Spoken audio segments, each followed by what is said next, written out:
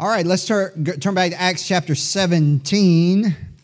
Tonight we're going to look at the actual text of the sermon of Paul on Areopagus, also known as Mars Hill. All right, very good. So we're going to be in Acts 17 and verse number 22. We will not reiterate what we said this morning, just for time's sake. We will jump right in verse number 22. The Bible says, Then Paul stood, Acts 17, verse number 22, Then Paul stood in the midst of Mars Hill and said, Ye men of Athens, I perceive that in all things ye are too superstitious. For as I passed by and beheld your devotions, I found an altar with this inscription, To the unknown God. Whom therefore ye ignorantly worship, him declare I unto you. God that made the world and all things therein, seeing that he is Lord of heaven and earth, dwelleth not in temples made with hands, neither is worshipped with men's hands, as though he needed anything, seeing he giveth to all life and breath and all things. And hath made of one blood of all nations of men, for to dwell on all the face of the earth, and hath determined the times before appointed and the bounds of their habitation, that they should seek the Lord, if haply they might feel after him and find him, though he be not far from every one of us. For in him we live and move and have our being, as certain also of your own poets have said, for we are also his offspring. For as much then as we are the offspring of God, we ought not to think that the Godhead is like unto gold or silver or stone, graven by art and man's device. And the times of this ignorance God winked at, but now commandeth all men everywhere, to repent. Because he hath appointed a day in the which he will judge the world in righteousness, by that man whom he hath ordained, whereof he hath given assurance unto all men, in that he hath raised him from the dead. Let's pray together. Father, thank you for the chance again to look at your word. Lord, you know this is a feeble attempt to look at such an important passage of Scripture as we examine what it says. But Lord, we do ask you, nevertheless, to please meet with us and teach us your word. Teach us your truth. Help us to understand. And I pray we would go away with greater understanding and knowledge of your ways. And you would bless our time together. In Jesus' name, amen. So you'll notice if you look at this in this sermon, as we just read it a minute ago, you'll notice that there's a couple of things, very important things, that are just missing in Paul's sermon on Mars Hill. This sermon is rather unique in the book of Acts. There's a number of sermons, large, long sermons, 40, 50 verse sermons in the book of Acts. You got Peter's at Pentecost. You have Peter's before the council. You've got different sermons by Paul. You have different sermons in different places where of varying lengths. And inevitably, they always start with, especially when they're sermons to the Jews and to the devout people in the various places in Acts, you see Paul start with the Scripture and how that the Lord Jesus was prophesied to come, and he talks about the various ones talk about how that Christ died and he was buried and rose again, and he is the Lord of all, and the promised Messiah, and all those things. But all of that is absent here. You notice that? None of that. There's no mention at all in this sermon of the Scripture. Not one word. And there's also not a direct reference by name of Christ himself. And one commentator I read, and I think he's probably right, you get down to verse number 31, and it's almost like Paul might have been cut off a little bit by the mockery. I mean, this is just reading between the lines a little bit, but maybe he didn't get all the way to what he wanted to say. But it's interesting that two major things are missing, and I think there's a reason for that. I say they're missing. It's not that he forgot to tell them about the Scripture, and he forgot to tell them about this promised person in verse 31 is. He didn't forget. He just didn't get to it. And as he says in verse number 22, then Paul stood and he says, "Ye men of Athens, I perceive that in all things ye are too superstitious." Interesting, because newer Bible versions put here religious. And some people even think that Paul is complimenting them. So he's going through, he's walking through Athens, through the Agora, which is the market, and he's seeing all their idols everywhere. And Paul's thinking to himself, quite a cultured city this is. So many different viewpoints and variations of philosophy that we find here. You men of Athens are a very religious people. No, he's not doing that. He's not doing that. Paul was stirred because of the wickedness he saw everywhere. Because note this, wherever flagrant idolatry is, so there is flagrant immorality. That's just the way it goes. In fact, especially with the Greek and the Roman gods are known for their immorality. That's, in other words, all the stories that were the origin stories of these various gods that you probably learned about in school, right? In mythology, a section of your literature class or something. All of that is full of immorality. It all goes together. I mean, after all, if the gods were immoral, who could say humans should be immoral, right? So that's the way this goes. And so he's not giving them a compliment. In fact, the word that's translated superstitious is actually a combination of the word fear and is found in the Bible as demon or devil. It's found as devil. And you put those two words together, it doesn't necessarily mean fear the devil. In fact, sometimes it's used as a compliment, like a religious sense, but sometimes it's used as in the way that it's used here. Even the word superstitious means irrational faith out of mainly fear. That's what superstition is. You don't walk under a ladder. Why? Because you think something will happen to you. That's faith. It's irrational, and it's based in fear. And so that fits the bill here. Fear. That's why they're doing all these devotions. Fear. Trying to please them all, even if we miss one. Verse 23, fear. All of those things. And there is a proper and right place for the fear of God. There is.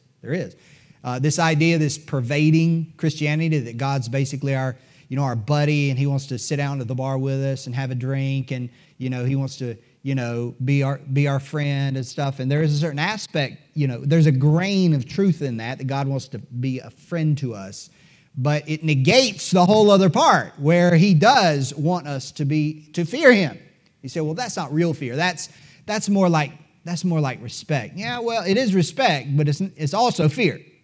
It's also fear. And that's actually what Paul is getting at right here. It's what he's driving at in this sermon. And so, even though we don't see some of these other things that are more common in the other sermons, Paul he's driving home a certain point, because basically this sermon is foundational. The sermon is foundational. I want to just kind of set this out there, because more and more, it's just the reality. As people from other parts of the world come to our country, and this goes without saying as far as a missionary is concerned, but as far as I know, there aren't any missionaries here, at least not yet. And so, as more and more people come with various worldviews and religious systems and faith systems and stuff, we will likely be interacting more and more with people with different views of the origins than what has become accepted and common in Greenville. So where do you start with that? In fact, people in our church have asked me that question, saying, they've asked my advice. How do you start talking to someone who's a Hindu?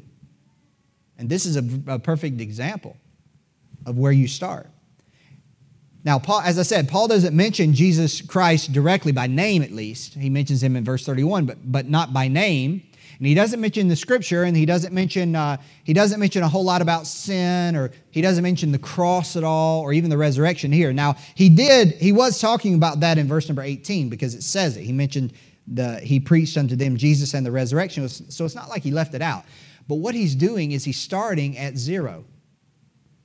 Because remember, his audience has been first the Jews, then the devout persons, which were likely Gentiles who were seeking after the God of the Jews. okay? But they weren't Jews.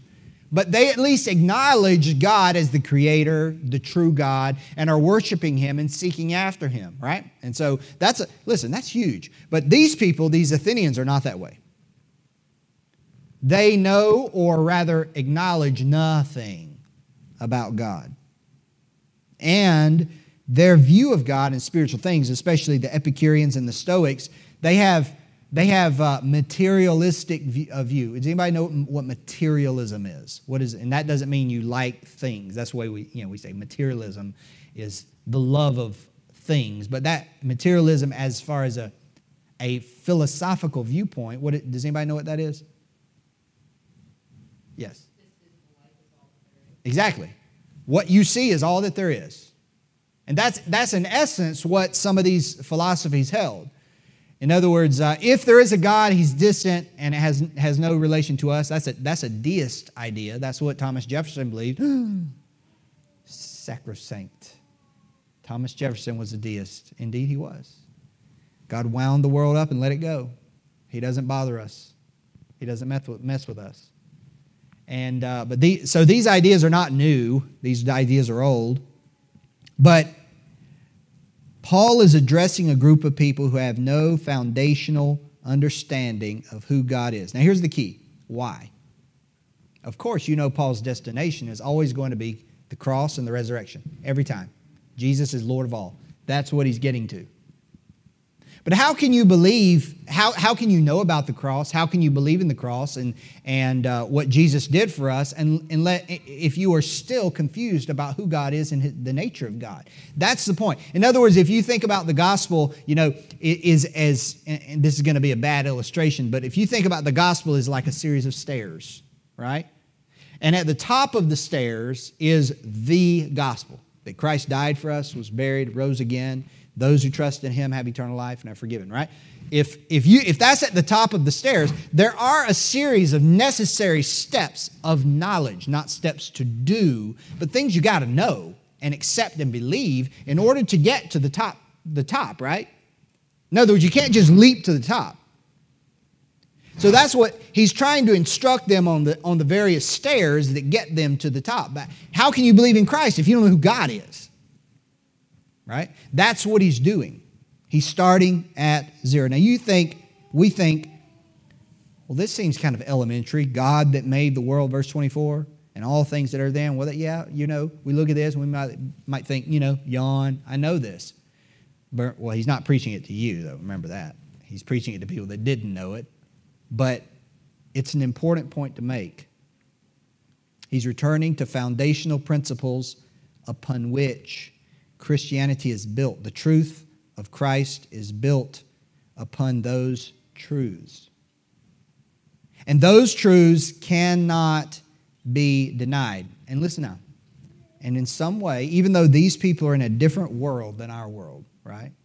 All these gods and idols and superstition and mythology that was the basis for all their faith, right? Even though that's so much different than our world, there is a way in which it overlaps with our world today. This is becoming more and more relevant. Because as you talk to people like the age of Caleb and Joshua up here and Zach, more and more people of that generation, the Gen Z generation, the Gen Y generation, is more and more people in that group are to a greater degree not averse with these basic truths. In other words, they have been taught, and I was the same way, but to a lesser degree. I was taught about evolution and those kinds of things in school, but even in high school, my biology teacher, I don't know if she was a born-again Christian or not, but she actually skipped the chapter in the textbook about evolution. She skipped it because she didn't believe it and didn't want to teach it. So she skipped it, and she was allowed to do that. But more and more, that's not the case. More and more, these people that are coming out of college have been trained, have been indoctrinated with these ideas of science, so-called, and they have been trained to such a degree that they are themselves warriors for these ideas. They're warriors. They are going to use their place to impose this philosophical and doctrinal idea. And then they're going to, at the same time, say, oh no, this isn't about religion. This is science. This is science. It's the ultimate trump card tonight, is it not? Science is whatever you can shove into the science box is untouchable. It is above religion. It is above faith. Faith is down here. Faith is like fantasy.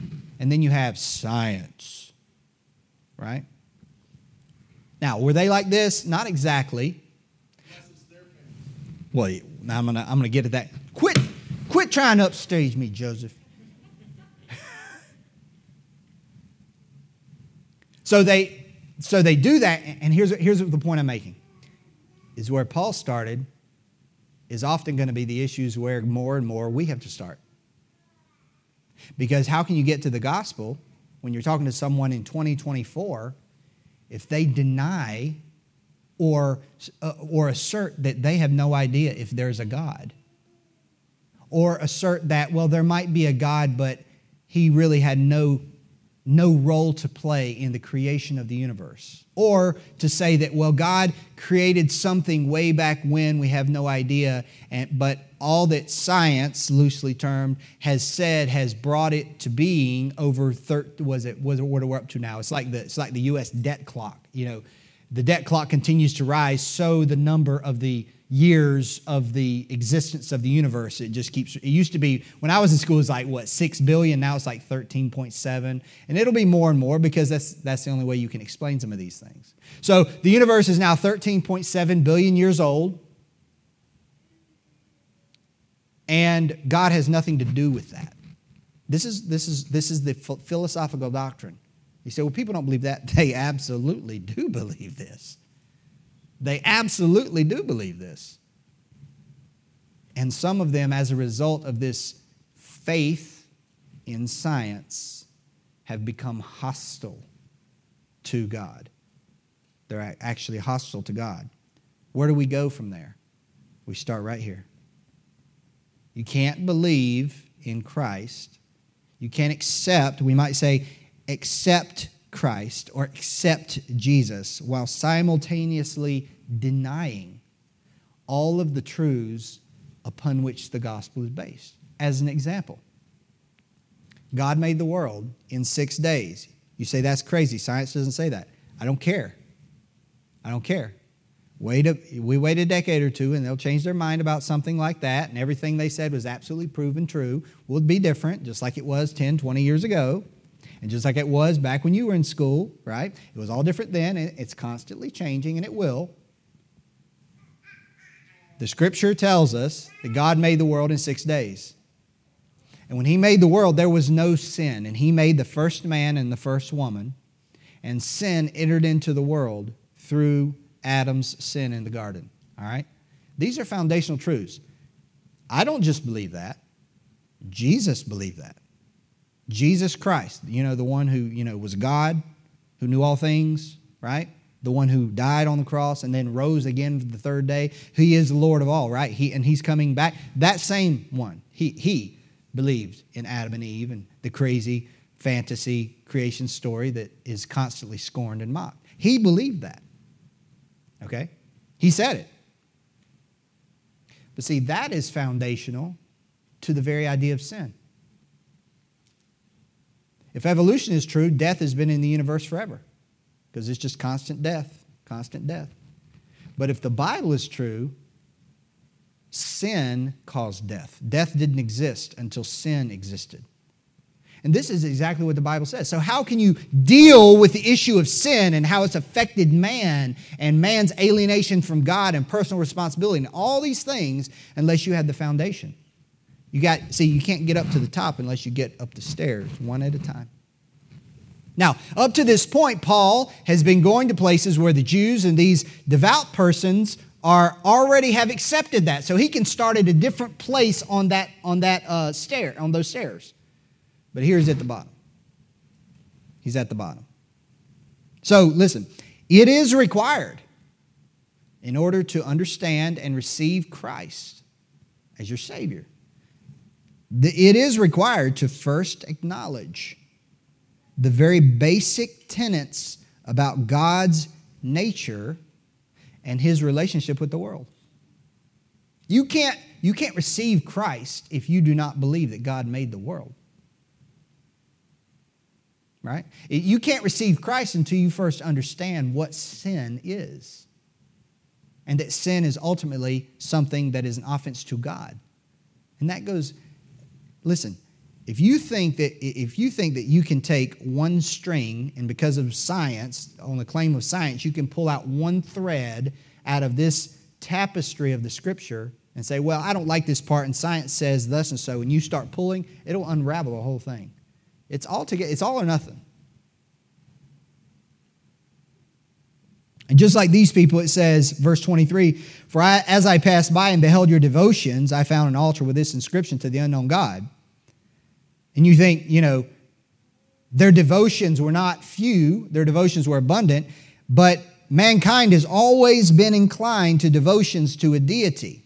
And of course, in our day, you look across the world, and really in the West, it's a little bit kind of different. Most places in the world, they have an actual deity that they worship, right? There's a god of some kind, right? Whether it's Islam, Buddhism, Hindu, whatever. There's a god of some kind. But in our world, what is being traded for God is something kind of abstract, like science. Is science. But the question of God as the creator, which is Paul's first point, verse 24, God that made the world and all things therein, seeing that He is Lord of heaven and earth. Notice that. Because God is the creator, all right, there is no argument. Because He is. All right, and listen, anybody that comes to the Lord has to face this question. You can't come to the Lord denying God's creation. You can't do that. So when you come to God, there are difficult questions you've got to ask, and sometimes you won't have the answers as to how science and what parts of science are valid, what parts are just absolute theory and guessing. You're not going to be able to answer all the questions, but the Lord says, you come to me. Well, this is a basic tenet. God that made the world. He is Lord of all. He is Lord of all. We don't make Jesus Lord. He is Lord. We are just merely acknowledging that fact. The universe and everything in it came into existence and had their origin in God. He is the beginning. This is what's in this is verse number 24. This is Paul's first point. He has 7 of them. I'll go fast, I promise. And the question of God's place as creator is still a central issue. Now, as I said, we talk about science. And of course, science, it seems, in our time, has been set in direct opposition to faith in God as the creator. It has been. And in our day, believing in science, notice what I said, believing in science is far more accepted, right? It's believed that those things are far, far more reliable. But if you consider the enormous amount of faith that is required to accept the theories of the origin of the universe and life on earth, I'll give you 2 questions. These are questions Stephen Hawking never could answer, which, by the way, he was on that Jeffrey Epstein plane. Right? The science guy, right? The guy that was like super smart. Nobody denies he was smart, but he wasn't moral, even a little. That's wicked. That is wicked. But anyway, I get distracted.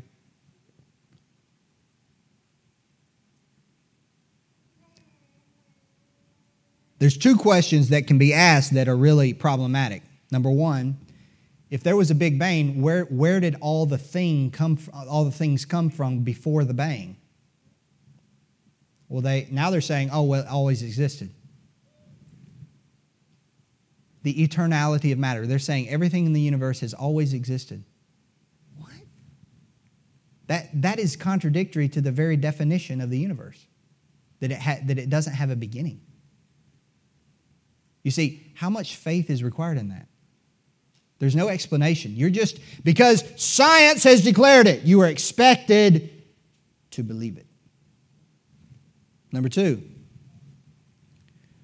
how did life come on earth? How did life originate on the earth?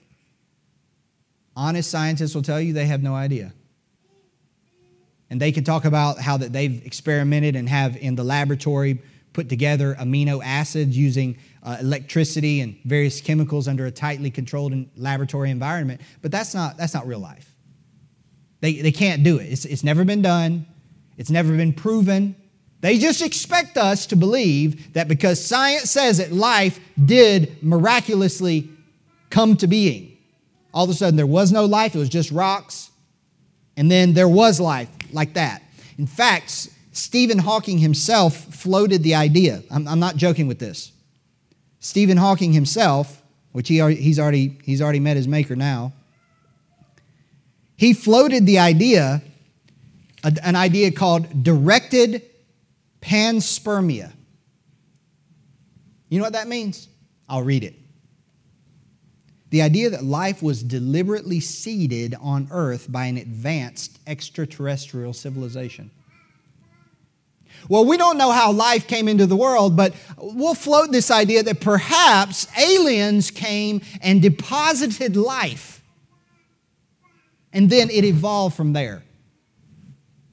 And they think our faith is great. You see, when you don't have anything to believe, anything that's sound and solid, you believe anything. Like anything. That is not science. That is crazy. That is Acts 17 Athenians running around chasing, worshiping statues of people with wings on their feet and all kinds of other deformities and half man, half goat and all that stuff. That is no different. And yet it's science. We're expected to believe it. But listen, with all of that, as it changes, remember this. The scriptural view of where this world came from remains constant. It has not changed. From the time that Moses wrote it by the direction of God in Genesis chapter 1 until this moment, it remains constant. God made the world and all things in it by His direct act. And that is a pivotal and essential point that is required to get to the gospel. All right, number 2, his second point, and these will go a little bit faster now.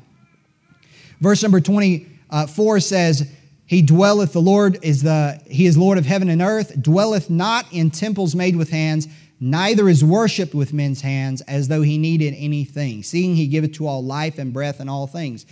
God, here's the second point, God needs nothing of man. God needs nothing of man. See, men deceive themselves into believing, they slowly accept, little by little, this idea that their worship, our worship, somehow benefits God, or adds to Him, or sustains Him. I mean, after all, if we don't worship God, God lacks something. He lacks our worship. God doesn't lack anything ever.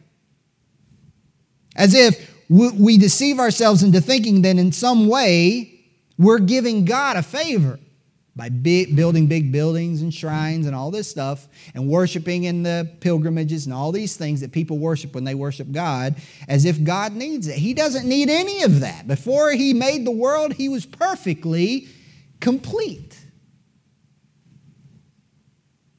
Our service to God is not a favor. You see, mankind tries to think that God is in some way subservient to us. He needs our temple. We're doing Him a favor. But that's just not true. And that's one thing God was trying to teach the children of Israel. Remember, there was so much idolatry in Egypt. He was trying, as He led them through the wilderness, He was trying to get them to understand, you need me. You don't have a temple.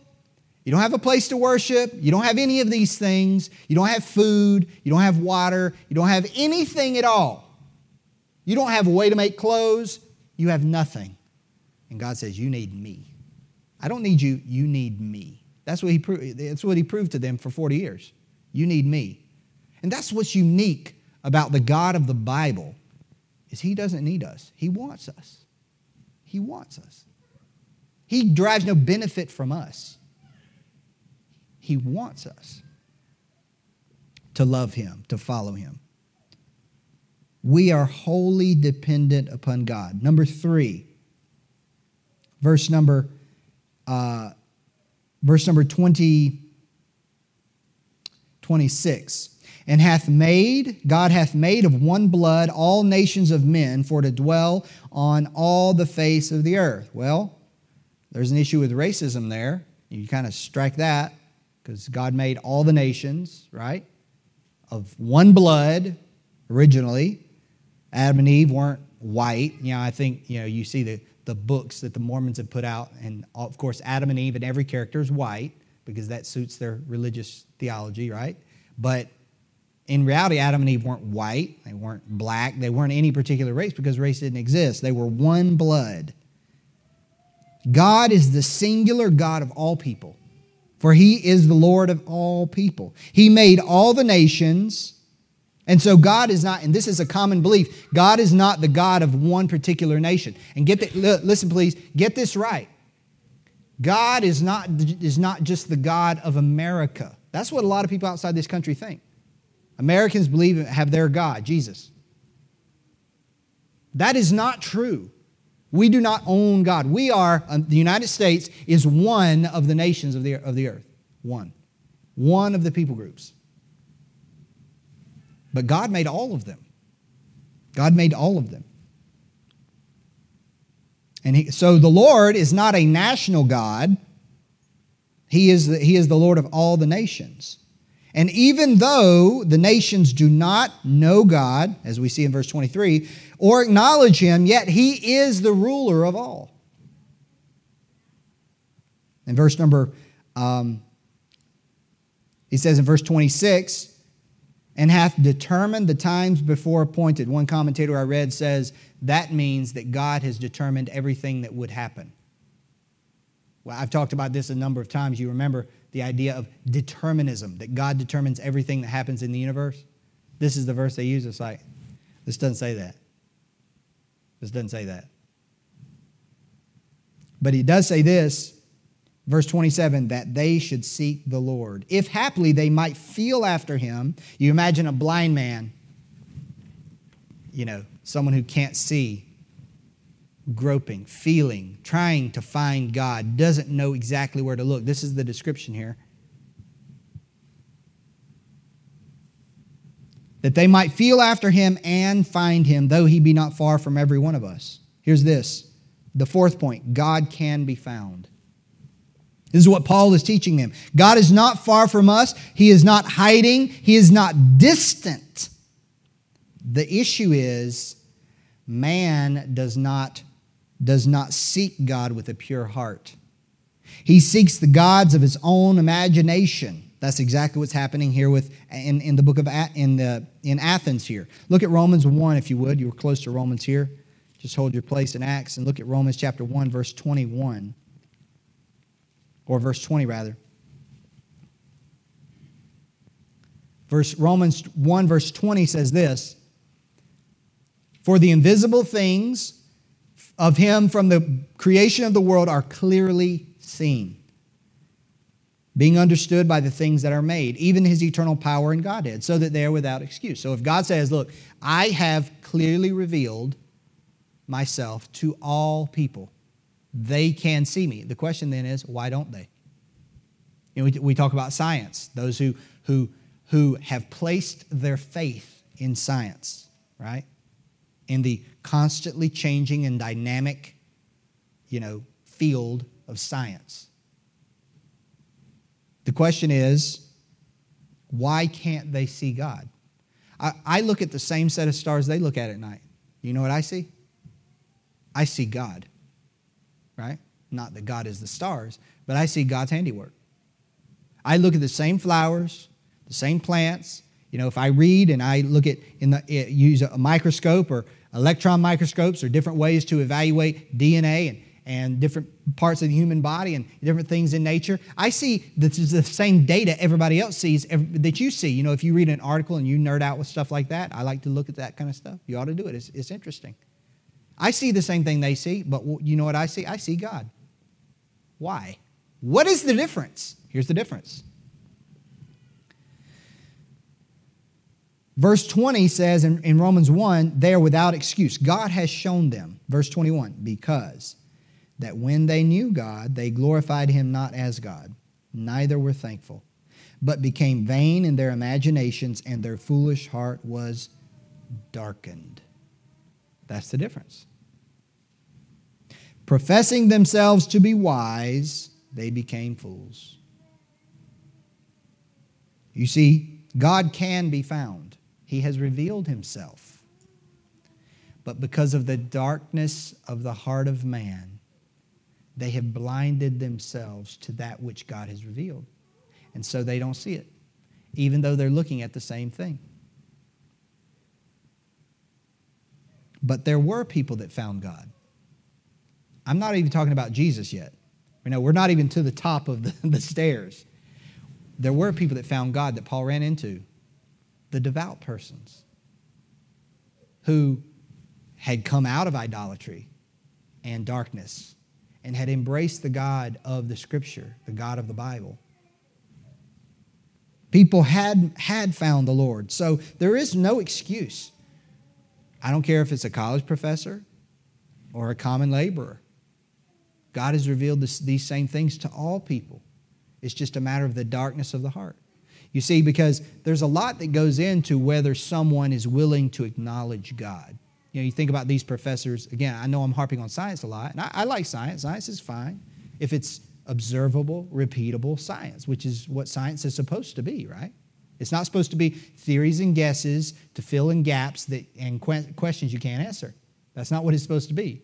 It's supposed to be observation, hypothesis, testing. That's what it's supposed to be. Well, in this realm of science, there's a lot that goes into this. Acknowledging God. The implications of it really affect someone's openness and whether their heart is dark or whether it's open and allows the light to come in. And and every once in a while, you'll see some person in that world that is honest enough to say, no, I don't want there to be a God. I don't want there to be a God. I like living my life too much. I don't want there to be a God. Well, that's going to alter what you see, is it not? And all of those things go into people's reception of God before we even get to the top of the staircase. Verse number 5 is back in Acts 17. Verse number 28. For in him we live and move and have our being, as certain also of your own poets have said, for we are also his offspring. For as much then as we are the offspring of God, we ought not to think that the Godhead is like unto gold or silver or stone graven by art and man's device. Don't get confused by the word Godhead. That's only a reference to God's nature as God. You might say divinity. You could say it like that. But this is point 5 is we are made in God's image. Now, it is not now that God is like us. No. It is that we are like him. You see that in Greece, they made the gods in their own image. And so that's why the gods were always sinful and immoral. But what the Bible says is the opposite, that God made us in his image. But because we're made in his image, it's for this reason we should not think of God as a graven image, but God is a living God. He has personality. He has affection. He has a will. He has desires toward us. He can communicate with us. All these things are in the nature of God and are reflected in the fact that we are created by God in his image. If we are made in God's image, whatever God is, whatever we are, God is that in far greater measure, right? God is love. We can love. God is alive. We are alive. And you can go on with that. This doesn't mean we're divine. We're definitely not that. But it does show something about God's nature. Number 6 is in verse number 30. And the times of this ignorance God winked at. Now that doesn't mean that God overlooks these things and so everybody's going to go to heaven. No, that's not what it means at all. It just means that God withheld his judgment, even though men turned from him and turned his glory into an image which is highly offensive to him. He commands all men everywhere to repent. God commands repentance. This is the standing command of God to every person on earth now. And when God says he commands repentance, you know what that means? That in that word it's implied that mankind is sinful. God wants man, that is each one of us, everybody out there, he wants all of us to come face to face with our sin and our breach in our relationship to him and get it right. This is what God has commanded us. And then the last point is in verse number 31. Because he hath appointed a day in the which he will judge the world in righteousness by that man whom he hath ordained, just Jesus, whereof he hath given assurance unto all men in that he hath raised him from the dead. Notice what it says in verse 31. Because he hath appointed a day. So God has commanded all men to repent because there's a day of judgment, and God doesn't want to judge people like that. He doesn't want to condemn them. He says, repent now. I don't want to judge you. Repent now. Because there's a day of judgment coming. Christ is going to judge the world. Lastly, look at Jude, next to last book in the Bible. Jude, verse number 14.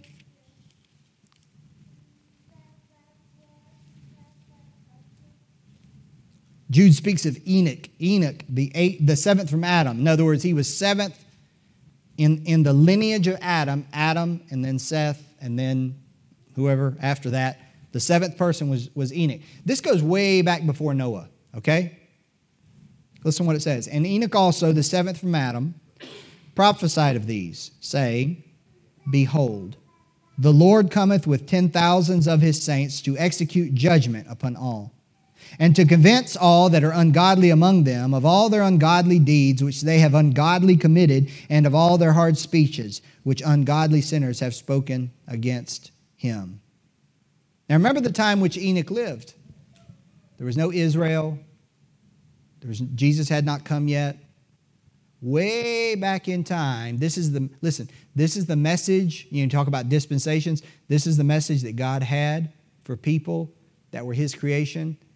Way back when the world wasn't like it is now. That is, it wasn't divided up and the religious scene and all these things. It was God's same command. Repent, because there's coming a day of judgment.